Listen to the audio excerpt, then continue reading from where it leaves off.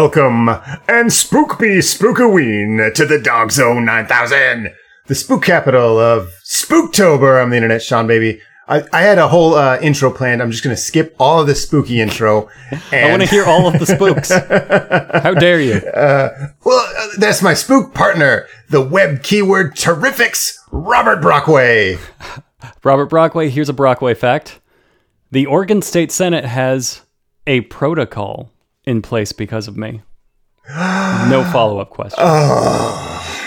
Well, today, since we have no follow-up questions for that, our special guest, international bestseller, and American handsome boy, author of Zoe Punches the Future in the Dick, now in bendable paperback, Jason Pargin. Happy haunted ween. Very spooky. Hot dog ween? No. Hot dog ween sounds fine. I really don't think there's a high bar when it comes to like Halloween puns. And in fact, anyone trying to like make a good one should have probably shot themselves in the head years ago. I just don't want to be that person. As someone has pointed out, on the various streaming services on Hulu, they have Happy Hulu-ween because they've got all the horror specials, right, in its own module. But on Peacock, that's NBC streaming service, it is Peacocktober. I don't think they thought through Cocktober. Either that or they thought it so through good. very well. They were like, yeah, it's Cocktober, everybody. Peacocktober. It is Peacocktober. Cocktober. I like Handjobvember is one of my favorite months. And Asshole Arch. It's like, they weren't even trying, but it's fun. Jason, let's plug something for you just so later when we are fully messing around, we can just cut the podcast off. Where can people find your work? Profanities and slurs, we can just hard out on that. My more in-depth columns you can find on Substack at jasonpargin.substack.com. It's just a blogging service that will also email you the blogs. But also, because Brockway and Sean don't do this a lot, please, the 1-900-HOT-DOG Patreon is the only way this exists. Notice there are no ad reads in this podcast. Notice there are no banner ads except for the fake ones Sean made on their articles. The only source of income, aside from the excellent Popsicle Pete t-shirts, is the Patreon. Please, if you want the people involved to be able to continue to have homes, consider throwing in a few bucks there. It unlocks an ocean of content.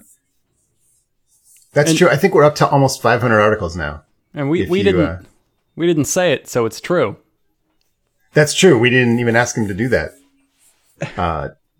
But yeah, I appreciate that. And you're right. We never tell people about that. Also, this podcast is every Wednesday. I don't think we tell people that either.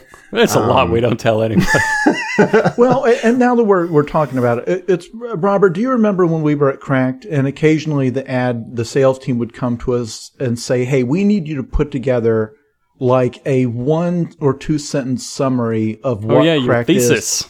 Give us your thesis was their buzz term. And then how every 6 months they would forget what it was and they would ask us to do it again. Right, but if you told them the old one, they would say, "No, we need a new one."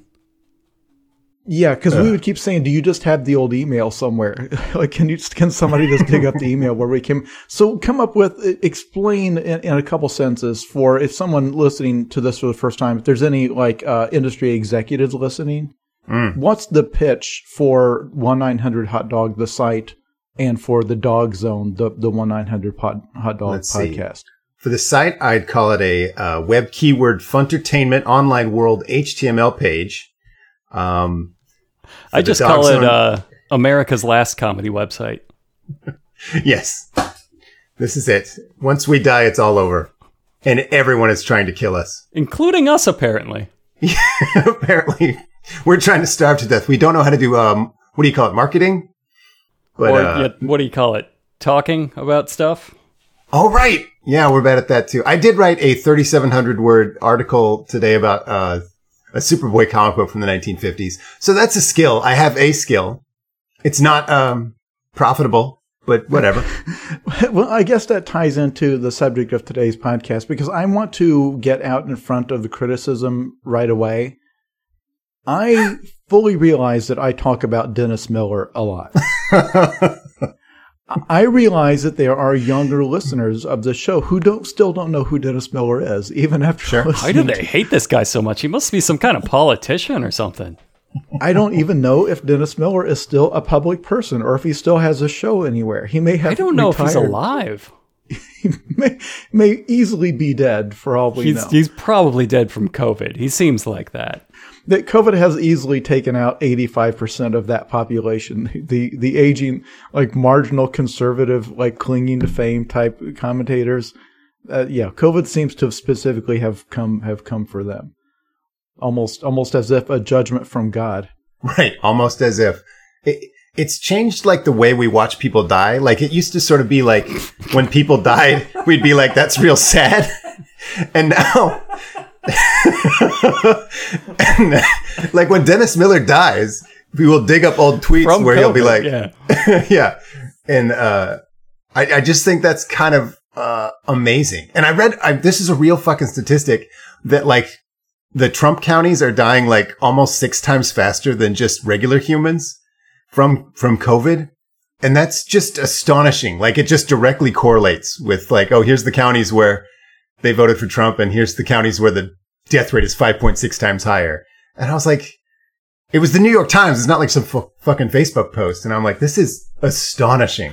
Well, this hasn't been very funny, but we are doing another Dennis Miller podcast. So I think it's thematically appropriate.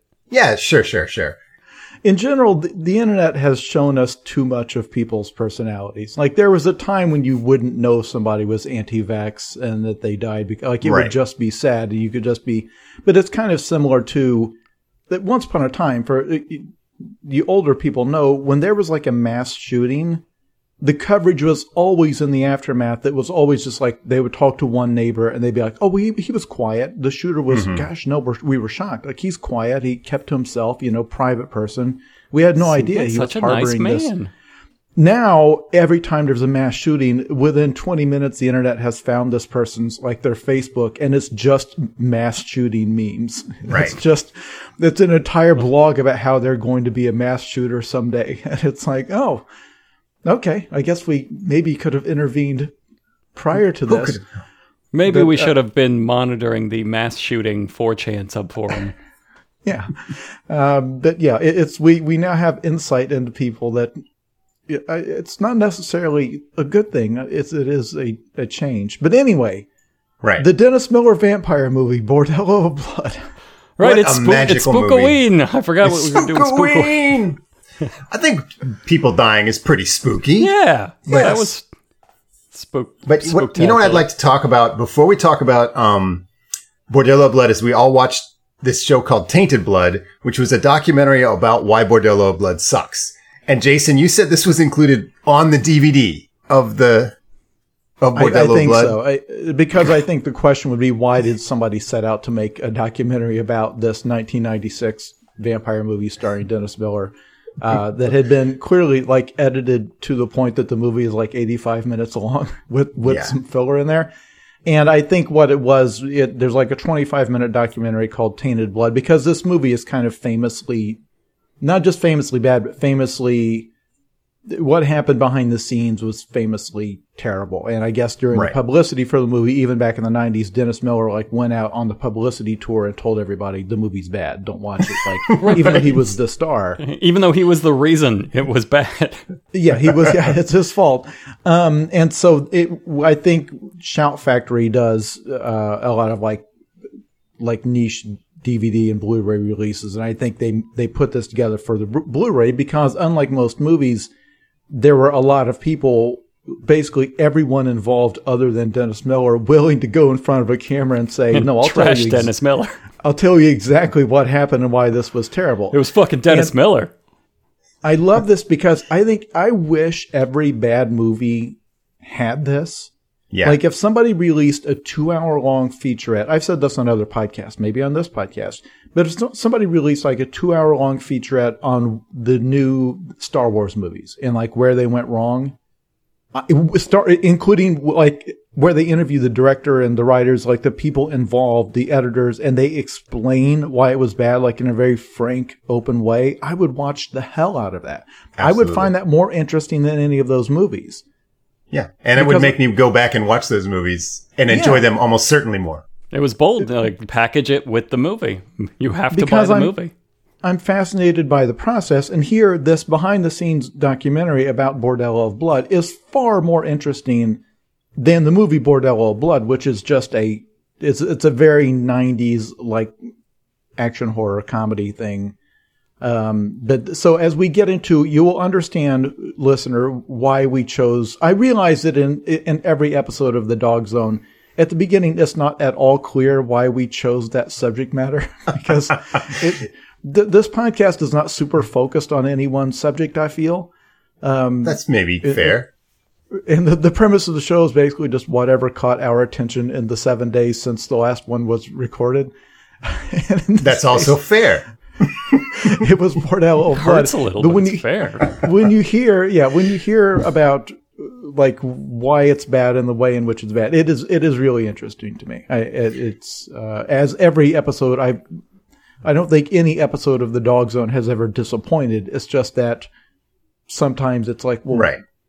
Why? We're delights. Like, if we wanted to, you could do an entire show that was just about like karate movies, right, Sean? Like you could Sure. just, if you wanted to do the niche thing, which is what you're supposed to do in the world of podcasting, by the way. You're supposed to be, we've read that. True crime. You're just we talked sci-fi. about that. Yeah, whatever. We considered we have internal documents discussing this, and each of us kind of got to the point where we didn't care. Yeah, we talked about it. We tried to narrow it down to like, what is our thing? And then we were like, I don't want to do it, though. I don't want to do We're it both like, if that's our you thing. know what I'd miss is Dennis Miller. And we both agreed, yeah. Yeah. It's a Dennis Miller podcast. Think about Miller what time. Would SEO the worst. And I'm guessing, like, I would love to go look up, like, what is the Google trends for Dennis Miller over the last 5 years. It's probably entirely things we've written. Yeah, that's probably true. But I actually remember really liking this movie when I first saw it in the 90s. I think Dennis Miller wasn't as, like, I guess awful back then. I guess that whole, like, I'm just a fucking dick to everybody, fuck you. Like, that attitude was... we all agreed that he was. You could do that. You could just do that. But we liked it. Like, I was a teenager and Dennis Miller had, I guess, his peak. I don't know, in like mid to late 90s. And I love Dennis Miller because teenagers are shitty and Dennis Miller is shitty like a teenager. So I was like, that's what it's about. It's about just being really snotty about everything all the time. Yeah. And Dennis Leary did that, and David Spade. Yeah, that was the 90s, man. Andrew Dice Clay. A lot of people, there was a big market for just being a total fucking 90s dick. was just like a surly teenager of a decade. Yeah, in the pre-9/11 years, it was its own thing. If you weren't there, it's hard to explain. But for the listeners who are new to the show, the deal with Dennis Miller is that there was a time when he was considered the coolest dude in comedy, where he was almost like too cool for stuff. Like he kind of did Saturday Night Live, but if he was ever in a sketch, like he mostly did Weekend Update, but if he was a sketch, he kind of did it like, I'm too cool to be wearing this silly costume. And that was, everybody loved it. He was not a conservative, cranky old man. He was a hip, sarcastic, kind of embodied the whole, like, this is what punk rebellion looked like in the mid-90s. It was a sarcastic white dude with distinct hair. Doing haircut. Yeah, doing jokes. And his stand-up was really rapid fires, kind of, if you've ever seen Dennis Leary, is in that style of, like, really fast, tons of references to, like, the 80s and old stuff. And it was just, he was cool. Right? People thought of him as cool. And then at some point over the years, he got older and crankier and incredibly wealthy and went full on conservative crank to where now he's just like, he only turns up on Fox News. He got banned from Twitter, I think, or left Twitter because it's too lefty. And he just got old and cranky. And I have a fascination with Dennis Miller because there is a lot of Dennis Miller in me. And I have a cranky, conservative old man's heart that I try to keep at bay and try to not be that person. Yeah, if you're not careful, you're going to die in the gutter like Dennis Miller. Yeah, Dennis Miller, who he is fabulously wealthy, is the joke that we keep in the gutter of his $50 million mansion. Yeah, he famously tweeted on parlored on Parler, "I will never die in the gutter," and then 2 weeks later, gutter award.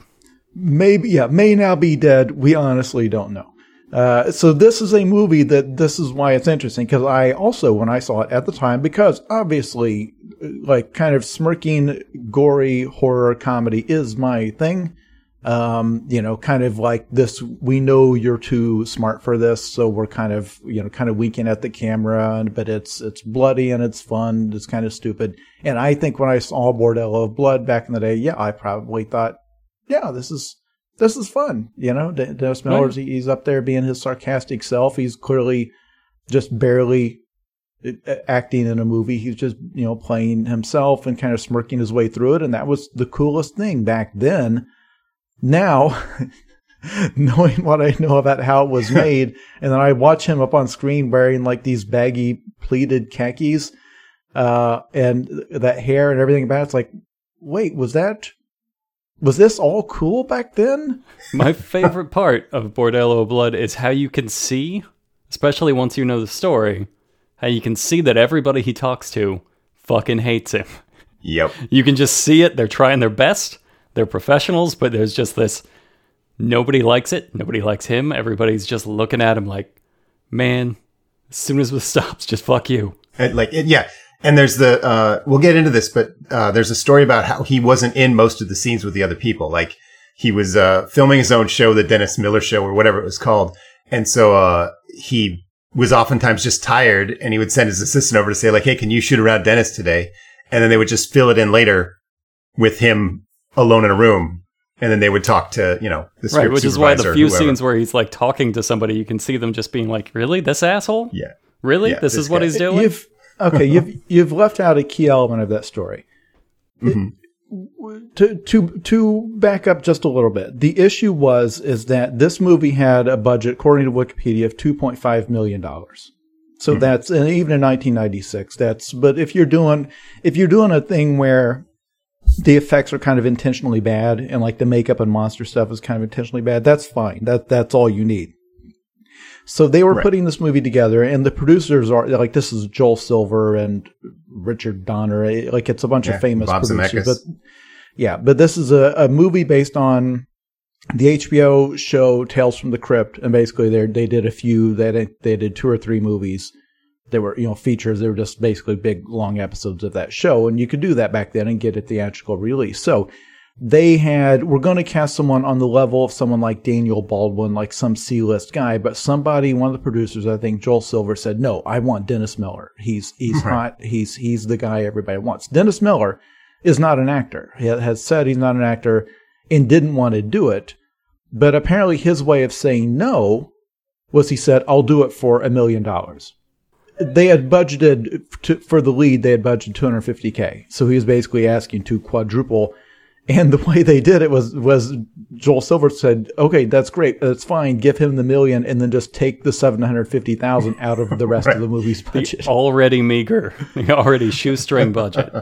So Dennis Miller has 2 demands when he shows up on set. One, I don't like any of the script, so I'm going to improvise all of my lines. 2, because of this conflicts with my schedule shooting my own show, I often will not be on set, meaning I will need to film my scenes separately, and then you guys can film the other actors' scenes, like when they're reacting to me on their own. And then the way you do that is you have like the script supervisor just read it out of the screenplay, Dennis's lines, and they react. The problem is Dennis was not using the screenplay.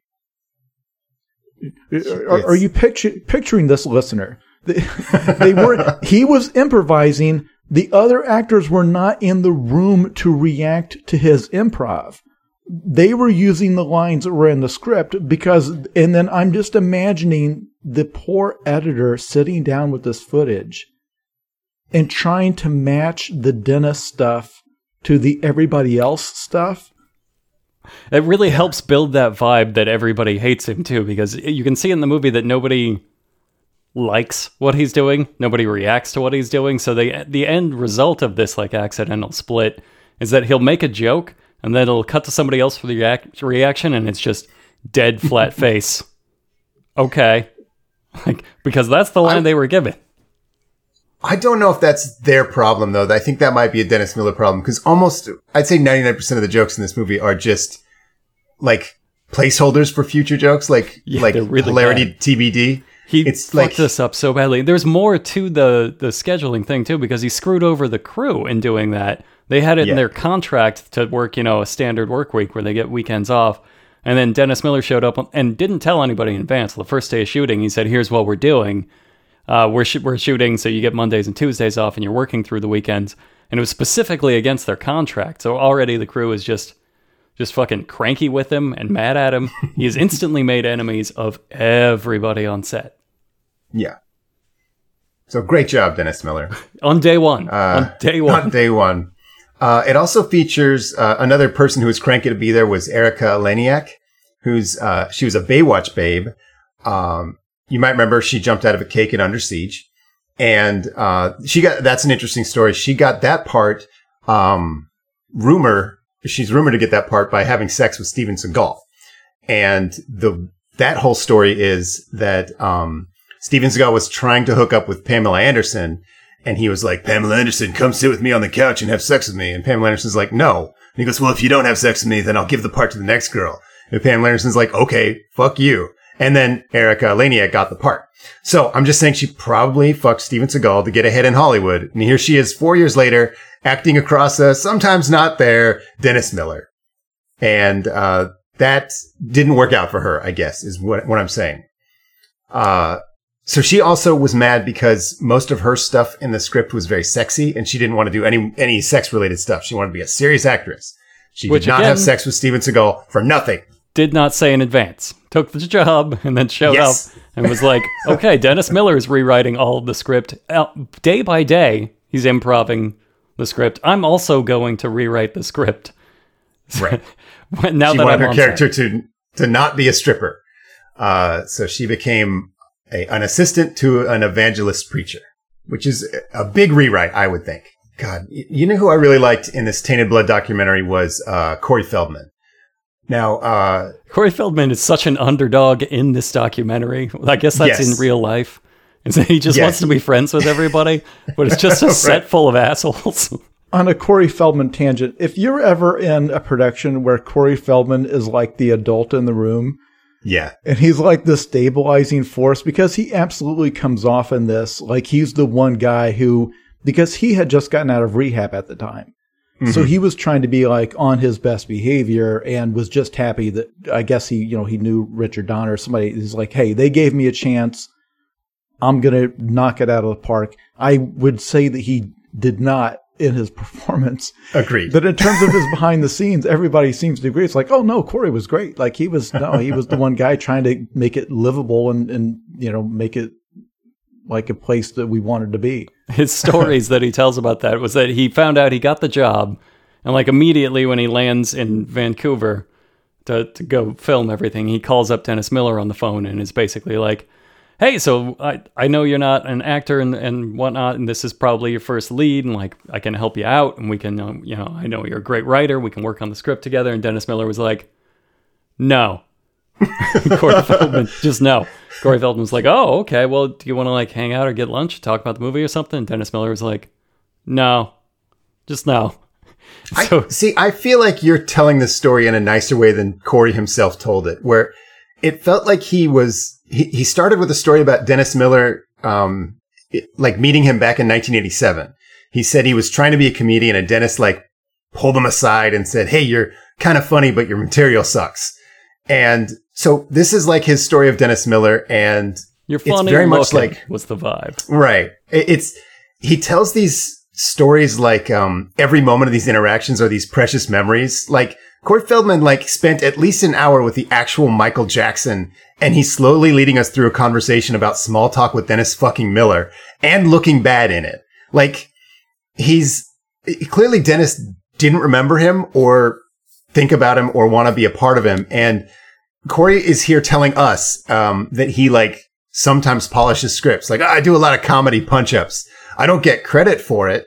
And so we don't even know if this is a real thing that happens or if this is just a lie he tells himself. It's pretty sad either way. Yeah. When he gives notes to his friends that they don't take. Yeah. And so he calls up Dennis Miller, who's like, Corey, who? Have we met? And he's like, yeah, do you need some pointers for acting and also writing? Like, it's fully within Dennis Miller's rights to say, fuck you, dude.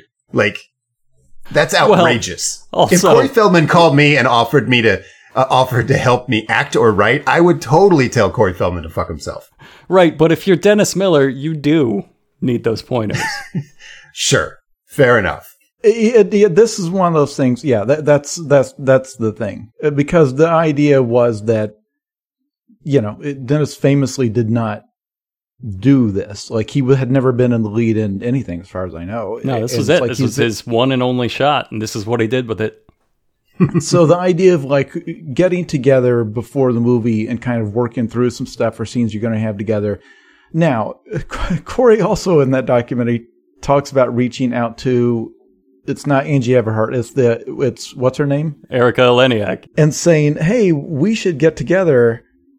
Since I'm playing your brother in this movie, we should get together and hang out. And she also said, no, that won't be necessary. Yeah, she also said no, just no. Well, okay, that is much more reasonable. If you are and I'm not disparaging Corey Feldman if you're a fan or listening to this. I'm not implying anything about him, but if you're on the set of a movie and he's reaching out to one of the actresses, and like she's there as she was cast as like a Baywatch babe, and he's like, hey, we should go meet in my trailer to talk about what it's like to be pretend brother and sister in this movie. I would, my response would be, I will meet with you in a group, but not just you and me. And because he then goes on to boast that he had sex with multiple members of the cast. Yeah, it was not super creepy. But yet it cuts back to Erika Eleniak after that exchange, and she's like, yeah, I did totally just tell him to fuck off. I guess so. Huh. See, her reaction made me think that he maybe wasn't at least a creep about it. Like, she didn't take it that way. She was like, oh, looking back, yeah, he was trying to be nice, and I was like, fuck you. I do want to, like, if you don't know who Corey Feldman is, he's obviously here complaining he's not making friends on the set, and never thought I'd be on Corey Feldman's side. Like, you're taking Corey Feldman's side. I'm not. I want to just say that I think be. He seems nobody should be. Really. Nobody should be. He seems really difficult and unlikable. Yeah. Very stupid. Very sexist. Very imposing. Trying to start an amateur cult. He's like a cult hobbyist. Yes, and he's obviously very mercenary in his making of friends. So he was probably trying to hang out with Eleniak and Dennis Miller, like, just to advance his career. And he had that whole sad Hugh Hefner cult knockoff thing that he started in his own words because he realized knowing people he could introduce like off the bus models to was, quote, a valuable thing. Like, he just realized, like, hey, if I'm going to be having sex with all these confused Midwestern girls and like promising them modeling careers and acting jobs, that's worth something. They have to stay here and be my like Feldman babes. So what this really means, if no one wants to be his friend, it means that no one thought it was worth trading phone numbers with 1996 Corey Feldman. And that's probably a good move. Here's the reason I hate Corey Feldman. In this, he's like, I don't know what to call it. Horror? No. Comedy? Maybe. Horror comedy? Huh. A comedy of horrors? And he fucking delivers this rehearsed joke. Like, I hated it so fucking much.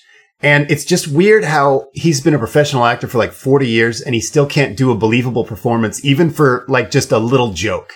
And I would argue in this movie, he's the worst performer. Like, there's a lot of bad performances, but it's like arch acting or like bold choices. His is like, this guy doesn't know how to act. Like, I can tell he's rehearsing, or, performing a line, which I think is the only way you can like be a truly bad actor, is if you're just constantly reminding the audience that you're uncomfortable and performing. So anyway, he had to rehearse for this role, which I thought was kind of funny because, he was friends with Richard Donner. Well, he name dropped. Yeah, he name dropped Richard Donner and then changed it to Dick Donner. Yeah, Dick Donner. I call him Dick. And he's talking about like he wasn't going to do the movie except, Richard Donner wanted him to do him a favor. And then he says, "Oh, sorry, you got to go through the audition process." And he's like, "Really, Dick?" He also thought it was his big comeback movie for some reason. Yes. He saw How incredible is that? I'm gonna argue bit part in this indie-ish horror movie with fucking Dennis Miller as the lead, and it's like, this is gonna go to #1, which I believe he said almost exactly. He said all of my movies have gone to #1 to this point. I'm not sure if that's true. I didn't look it up, but my gut instinct is to just not believe Corey Feldman, which I think is a good gut instinct for everybody. But I think he meant like Lost Boys, Goonies. He had a streak. Right, but was that it? Stand By Me. In between? Was that he did nothing else in between? Yeah, he absolutely had a streak of like 5 or 6 movies that I don't doubt all went to. The ones he did with the other Corey Haim, who is dead now, right? Yeah. Like I don't want to diminish how famous he was. Same thing with Dennis Miller in the 90s. Like Corey Feldman in the 80s or whenever he was big was huge. Like there was a period of time when he was an absolutely a teen heartthrob. But it's that thing. It's that thing where when you peak at age 14 or 15 or whatever and become super famous and super rich, there's not a lot of motivation to work on your craft. Or self. So, yeah, or yourself, or your like your maturity level kind of stops at the point when you become famous, and so it's you go back and look at those performances now. It's like, what did people see in him? But it's same. It's teenage girls, it's 12-year-old girls going to watch your movie 5 and 6 times over and over again. Well, he did mention that all of his movies have been #1 except for Dream a Little Dream, which I would argue was kind of the only movie he ever made that could be like a Corey Feldman vehicle. You know what I mean? Like, you wouldn't say Goonies is a Corey Feldman movie. If you say Lost Boys is a Corey Feldman movie, fuck you. Like, that's insane. And so, he was sure that he was like a hit maker and that this movie, like, reflected poorly on him. So he said the fact that Bordello of Blood wasn't a hit meant that Hollywood punished him. He's like, "Oh, how dare you for not making this a hit, Corey Feldman superstar." And he said that because of it, they wouldn't let him do a serious movie for like 5 years, which is very funny. Obviously, just his insecurities, like taking form out of his mouth. But I looked on his IMDb to see what he's talking about. Like, what does he mean by 5 years? And I don't know what the fuck he's talking about, except for in 2001, he did something called Seance, which I swear to God, Corey Feldman snuck onto IMDb like 30 seconds before I clicked on it today. Like, I've been on Corey Feldman's IMDb. I've never seen this movie before. I've never seen it in a video store. I've read his autobiography. I own all of his albums. If anyone was to ever... I have a problem. Yeah, my point is, if anyone's to know about Seance, I was its best shot. And I swear it doesn't exist. But I think that's what he's talking about. That was his other attempt at comeback. Punishment movie. So I've talked about Corey Feldman a lot. You get my point about him, is that he's not a great guy, but on the set of this movie, he was the only one trying. Yeah, I think that's why I root for him as like an underdog. Because it's just anytime somebody shows up and they're like, let's do this, let's make this movie. And every single other person's like, oh, fuck you. I kind of got to root for the guy, even though I know he's a fucking hobby cultist. He's a very bad person. People don't know what the hobby cultist stuff is. You're just going to have to Google it. We do not have time to explain Corey Feldman's whole deal. Yeah, Corey Feldman is a podcast. Pause the podcast. Go to YouTube and look up the music video for the song Ascension Millennium. Oh, fuck yeah. Sung by Corey Feldman. And there's a music video by Corey Feldman that is promoting his cult. And then watch the one where he sings the Star Spangled Banner at like a baseball game. That's funny too. Here's a hot Corey Feldman tip. There was some articles written about the parties that he would throw at his like sad Playboy Mansion knockoff. And it was just like a bunch of like sparse crowds of like sad people in underwear. And the article was really mean. Like, it's just, this party sucks. And it's very sad. And then Corey Feldman like was really pissed off about it. So there's a second article about Corey Feldman's like litigious, like comeback to that article. So that's a whole like drama. But don't feel bad for Corey Feldman, despite how much I kind of want to. I do want to talk about Angie Everhart before we like get into the actual movie. Yes, Sean, how did she get cast in this movie? Tell the listeners. You already did when you did Erica Eleniak. She was supposed to be Robin Givens, But Joel Silver was hanging out on the set of Assassins with Sylvester Stallone. And Sylvester Stallone's like, hey, you should be my girlfriend in the movie. And his girlfriend was Angie Everhart, supermodel Angie Everhart. And Joel Silver's like, okay, it doesn't fucking matter. We got no money for Robin Givens anyway. We gave it all to Dennis Miller. So they gave Angie Everhart scale wages to come on and act. And she is, I'd argue, a bad actress, but perfect for this extended episode of A Tales from the Crypt. What did you guys think of her acting? She's terrible. I think she's probably the worst actress on here, but again, you kind of root for her because of it. Like, at least she seems out of her depth for her reason. Like, you can tell. This is your first time. She's doing like an arch Sex Panther kind of thing. Yeah. That works. Yeah, it's fine. A person who has no acting training doing their best, I will take that over someone who is mad that they're in the movie. Yes. 100%. That they got paid $1 million to be in. It's the best part of it, but not because anything she does is good. It's just everybody else in it does such a bad job that you're like, you know what? You're doing a good job. Yeah, she's fine. But here's what I love is that she's basically a model that's so hot she couldn't help but be a little bit of a movie star. And she spends this documentary complaining that Dennis Miller does not respect the art of acting. Like, she's just like here because she's hot, and she's complaining about like Dennis Miller's lack of love of the craft. I liked when she had a brief section where she felt the need to talk about her struggles breaking in as a redhead. Like, that was her. Yes. That was her oppression. She was the first, civil rights movement. The first redhead on the cover of Vogue. Isn't that what she said? Something like that. Yes. Or Glamour. But yeah. But she was using it to like show that the oppression and struggles that she's facing. Like, I did this for redheads. I made it good for redheads. No one finds redheads attractive. I mean, not before you go back into the 90s, like, when people would watch the X-Files, and they'd be like, well, I like that David Duchovny, but what is that ghoul, the thing monster that is his partner? What is that? What's wrong with her hair? They certainly did not have teenage boys all over America masturbating to posters of that. So anyway, she understands racism, I guess, is where we're getting to. She gets it, yes. This is a fascinating collection of people, is what we're trying to say. The documentary is so good. And Chris Sarandon, not part of the documentary, but you probably know him as Prince Humperdinck from the Princess Bride. Or sort of playing the bad guy. It's anti-hero. He did a face turn. I mean, I guess at some point we should explain what the movie is about. I've been kind of assuming that everybody has seen Bordello of Blood. I've been assuming nobody has, but that it doesn't matter. It is kind of irrelevant. It's completely irrelevant. It's a campy vampire movie from the 90s. And then everybody just fucked it so hard. Everybody independently fucked it. And then Dennis Miller just fucked it to death. I really liked a story that Erica Eleniak told during this documentary where she was mad that her character was a stripper, and she's like, I don't want to do any sex stuff. I'm here to be a serious actress, and this is annoying to everyone. And she tells a story about a 45-minute argument she had about a girl-on-girl scene she had with Angie Everhart. She's like, I don't want this in the movie. Take it out of the movie. But also they added that after she'd already seen the script. So they hire her. She says, I don't want sex stuff. They're like, what about some girl-on-girl? She's like, no, I don't want that. And so, to be clear, Erica Eleniak will fuck a grunty karate goblin, Steven Seagal, for a part, but not Sports Illustrated swimsuit model Angie Everhart. Just for the record.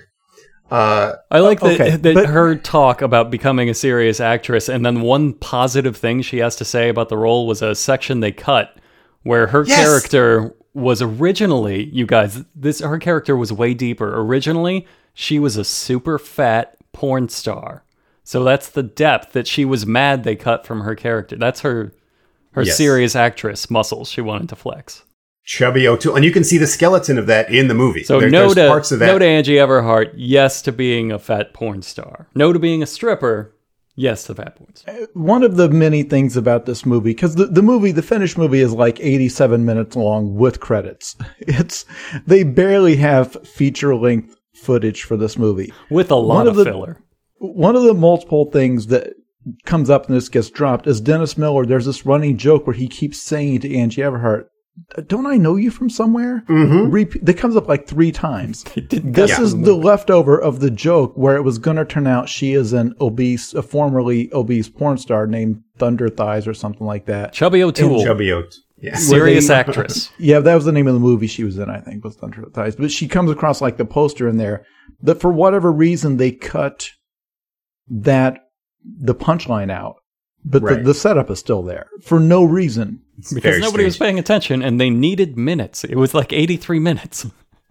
Yeah, because there's tragically, the Crypt Keeper framing device at the beginning and the end. Like, they're really stretching and it's still just barely. Like, you say nobody cared. I think the editor for this thing, I just picture a guy sitting in the editing bay. Just it's up to me to save this. My God. Smoking cigarette after cigarette, just sifting through this footage like, Jesus Christ. It killed him. It killed him to do this. This was the best take they had from Dennis. Like, these lines don't match. Dennis makes a joke, and then this person responds with something that makes no sense because he didn't use the line in the script. I think somebody probably had an ulcer because we can say, look, this is a throwaway movie nobody cares about, but there's still people's jobs on the line. Like, there's still people who this is going to be on their resume. They're going to be at the premiere. Like, they're going to get stuck with this thing. I have in my notes some more Corey stuff because I loved the story he told about Angie Everhart and how he was warned to stay away from her because she's Sylvester Stallone's girlfriend, so stay away from her. But it turns out she's like really nice. Like, Corey Feldman's like, oh my God, like, hot people can be nice to you? I never even knew about this. And I loved her in this documentary. She's so great in the documentary. She's the only one with an appropriate attitude. Yes. But Corey tells celebrity stories like a Midwestern woman who saw Jimmy Fallon at a Sparrows. Like, he'll talk for 8 minutes and give no actual information or insight. It's just like he saw them exhibit human behavior and they've been on TV, and it's just this sad outsider gossip that I can't believe he still does after being a celebrity longer than most people have been alive. And the way he bragged about having sex with women on the set was like, are you fucking like 17 years old? He name dropped the actual girl he fucked from the set. Like, the girl that has like a third nipple. Yeah, the one with the extra boob, he says. He's like, he name drops her like a frat boy sharing his hookups nudes. Like Mr. comparing groupie numbers before their second take these broken wings encore cha-cha. 42 minutes into the podcast before the first Dennis Miller. My God. I've had the clock. I've had the Miller timer running. I do just need to pause. New listeners, that was Sean's Dennis Miller impression. If you're not familiar with Dennis Miller, let me just tell you, it's dead on. You could not. Some of you thought we just edited in we spliced in like a clip from Dennis Miller talking. No, that was actually Sean doing that. It's just been inside me my whole life. As a test, we're actually going to splice in actual Dennis Miller lines, and you have to try to tell a difference, and you can't. You won't get it. You won't be able to. I also have in my notes that the screenwriter is there complaining a lot, like really frankly about everything that got fucked up. Like, it's not just the performers. It's my favorite character. And he's complaining here at this point about how there's only 3 shootable hours of darkness at night because they're in Vancouver. In the summer. Exotic North Realms of Vancouver. Which they only went to out of spite is my favorite part of this. Yes!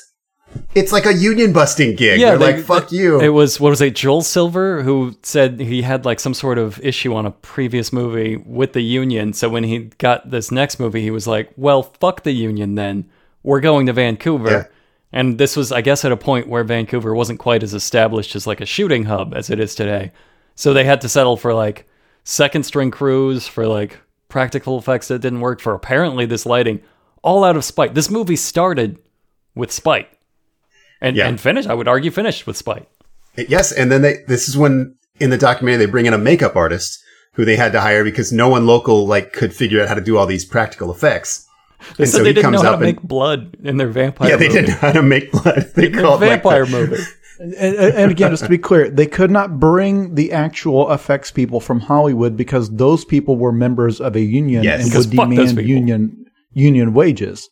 So the non-union, I don't want to use the word scab, but the non-union labor they brought in didn't know how to do even the basic stuff.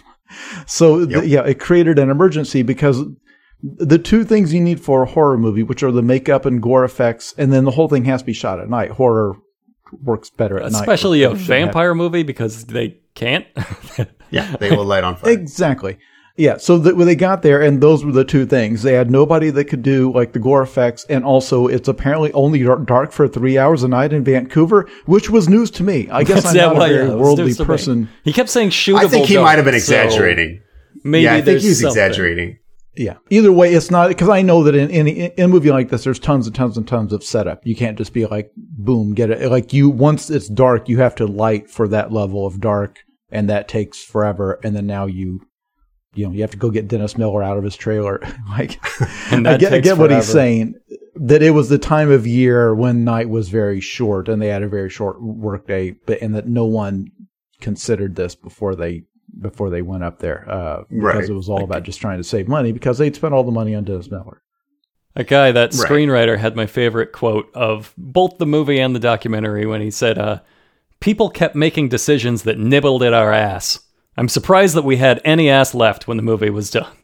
Delivered like the true writer of Bordello of Blood. Yeah. Okay, now you're saying the writer of Bordello of Blood. Now the way this movie got made, there's yet another terrible detail where this was a script that Robert Zemeckis and Bob Gale wrote in college. His first. Yeah. He's at his first script, his student script. First ever, and the premise of this is absolutely a thing you write with your buddy in college.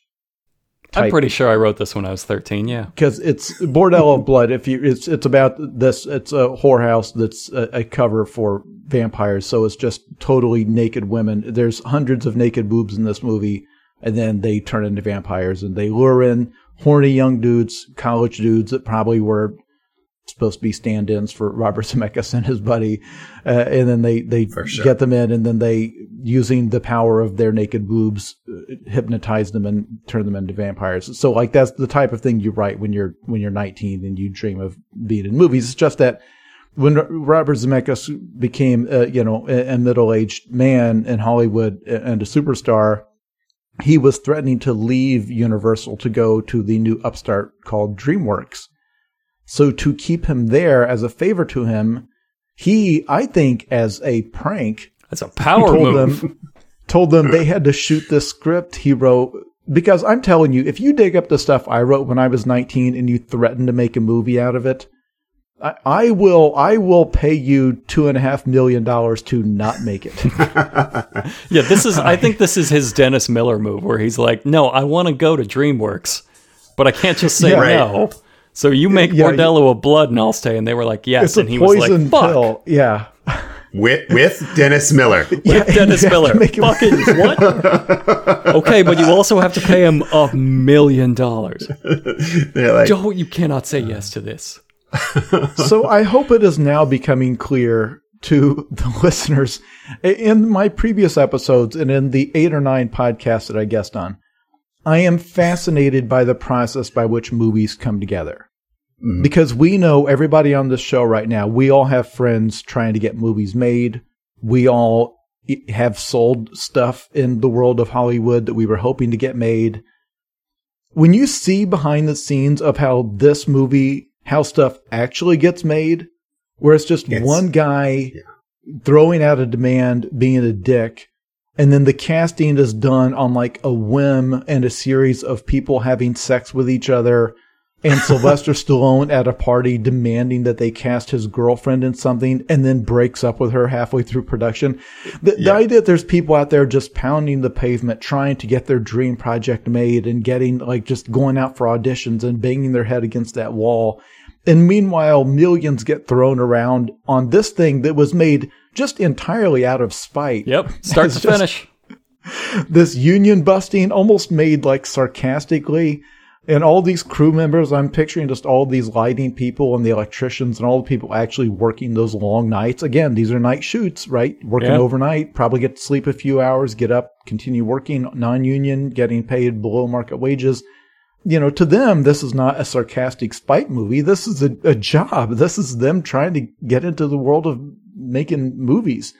So that's why it's funny. And this is why I like those Bruce Willis movies, which kind of, it's the same thing. He gets $1 million and the rest of the movie is made for, whatever's left over. It's the same deal. It's like the idea that these things get made where it's just like, all right, Bruce needs another paycheck. Let's slap together whatever piece of crap we can. It's just great. Hollywood is just magic. The perfect system.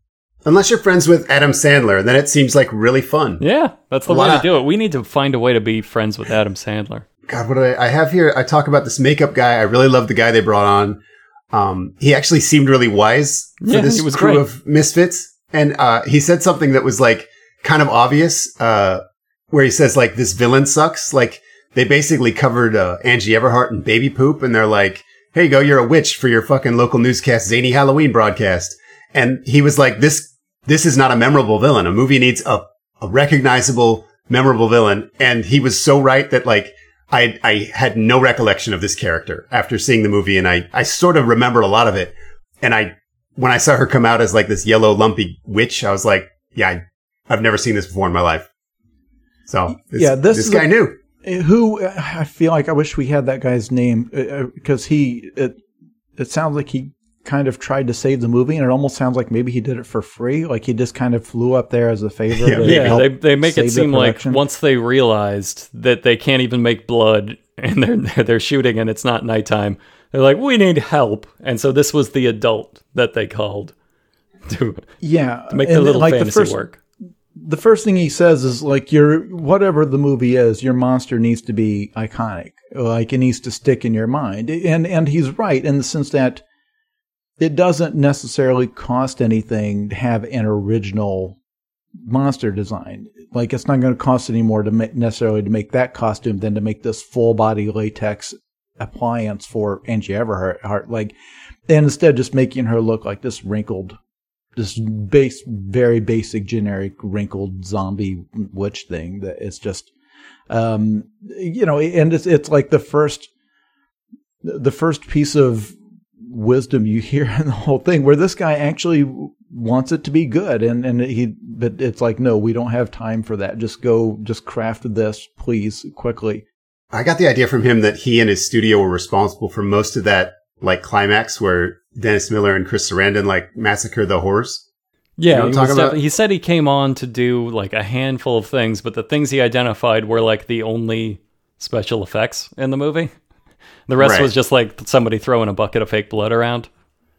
So, I have a feeling he got called in possibly for free to just save whatever there was of the movie. Right. Like this would not have been a movie without him. And that scene that I'm talking about is so good that I remember loving the movie just because of like that 5 minutes. Like I left thinking that was incredible.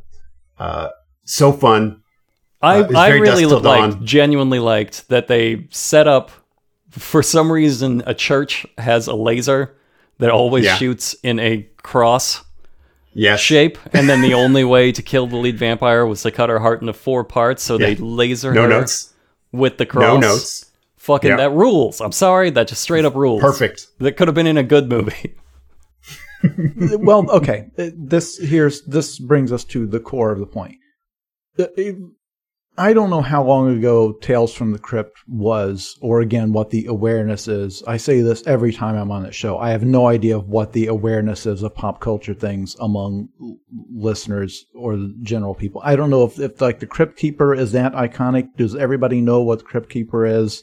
Do they know the format of Tales from the Crypt? And in the 90s, probably everybody that would have watched this kind of movie knew that. Because we were not spoiled for choice with horror, especially horror comedy. It was a series on HBO that was based on a comic book series, right? Or was that just the it's a long running comic book series. And they were each episode is an anthology series, meaning it wasn't the same actors and characters every week. It was a new story every week, but it was these campy horror stories introduced by this bony Crypt Keeper who, I don't know if anybody here, not me, can do the Crypt Keeper voice.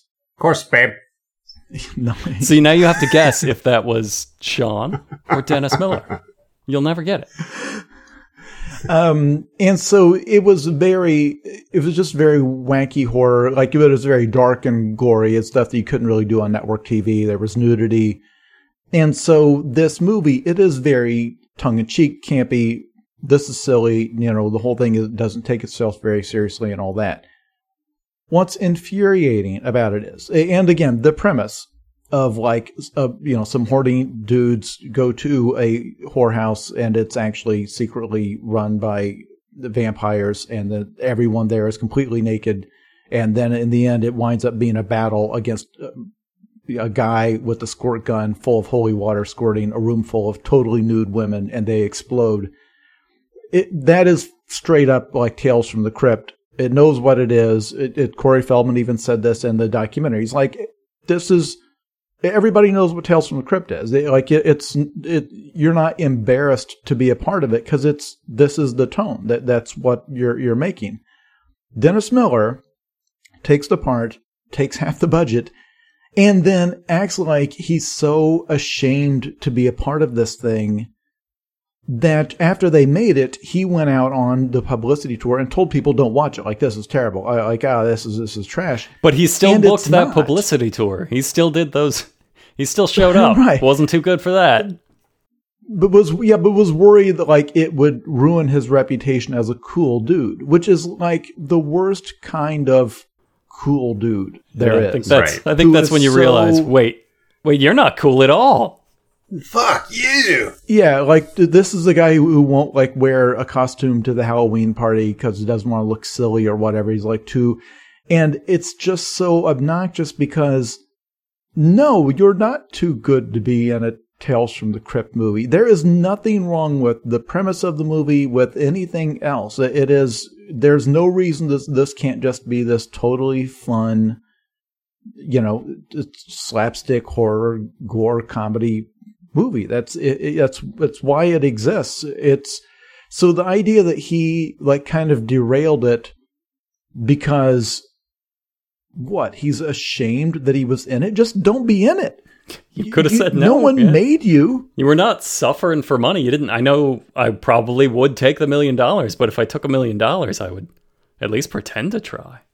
And what's great about this is that you can pinpoint, this was Dennis Miller. I mean, it was all of this other stuff, but it was definitely Dennis Miller ruining a good portion of this movie because this was not the first time they did this. This was the second Tales from the Crypt movie. The first one was called Demon Night, and it fucking ruled. Billy Zane was in it. He was great. It was Tales from the Crypt. I think it was the same thing. I think it was demons in it might have been a bar that had a horror in it. I don't know. It was like a whorehouse. Demons invade it. It was awesome. It worked so well that they made this movie. Same formula, and then showed like, okay, we're going to replace Billy Zane with Dennis Miller. Here's how that goes.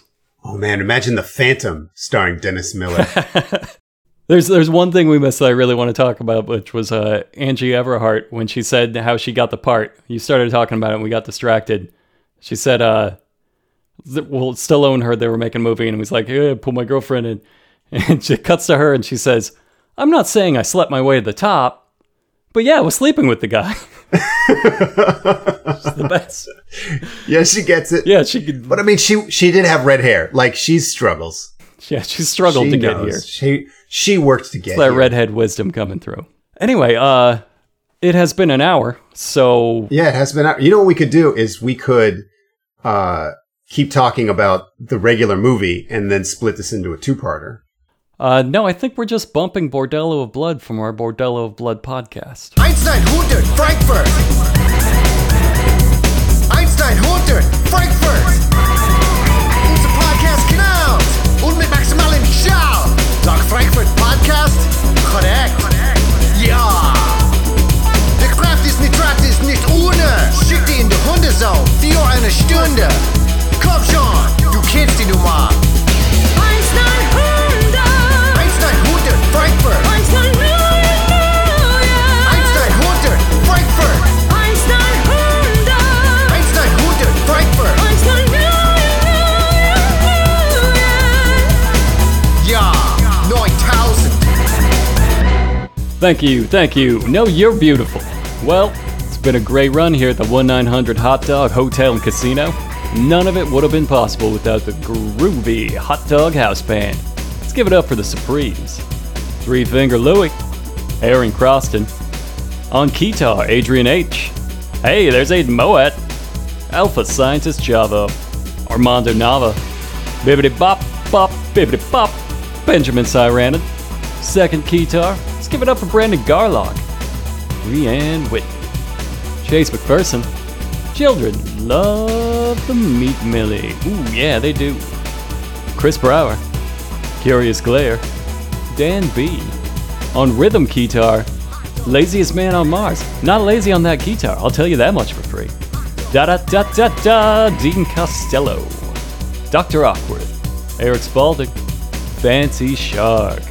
Ooh, on backup guitar, it's my man, Gellaho. What's that? Oh, I'm sorry. He informs me it's pronounced Jello-ho. Jello-ho, ladies and gentlemen. Won't forget that. Haraka, Hot Fart. Jabra, Al Aiden. Jeremy Neal. Skippity-bop, skippity-bop, skippity-bop, zoop-bop, zoop-bop, zoop-bop, zoop-bop. John. Also John McCammon. John Minkoff. Josh Baby. Josh S. Ken Paisley. K&M. Hey, that stands for Guitar Now, man. That's right. That's right. All right, slow it down. Lyman. Mark. Matt Cortez. Matt Riley. Mike Styles. Moju. ND. Neil Bailey. Neil Schaefer. Nick H is rocking that lead guitar. Look at those digits dance. Patrick Herbst. Rhiannon. Rich Joslin. Sarkovsky. Dither and Donald Finney on the double guitar. Timmy Leahy. Toasty Gad. Tom Sekula. And last, certainly not least, your man, my man, Yosarian on drums. I'm just messing with you, man. You know I love that vicious guitar.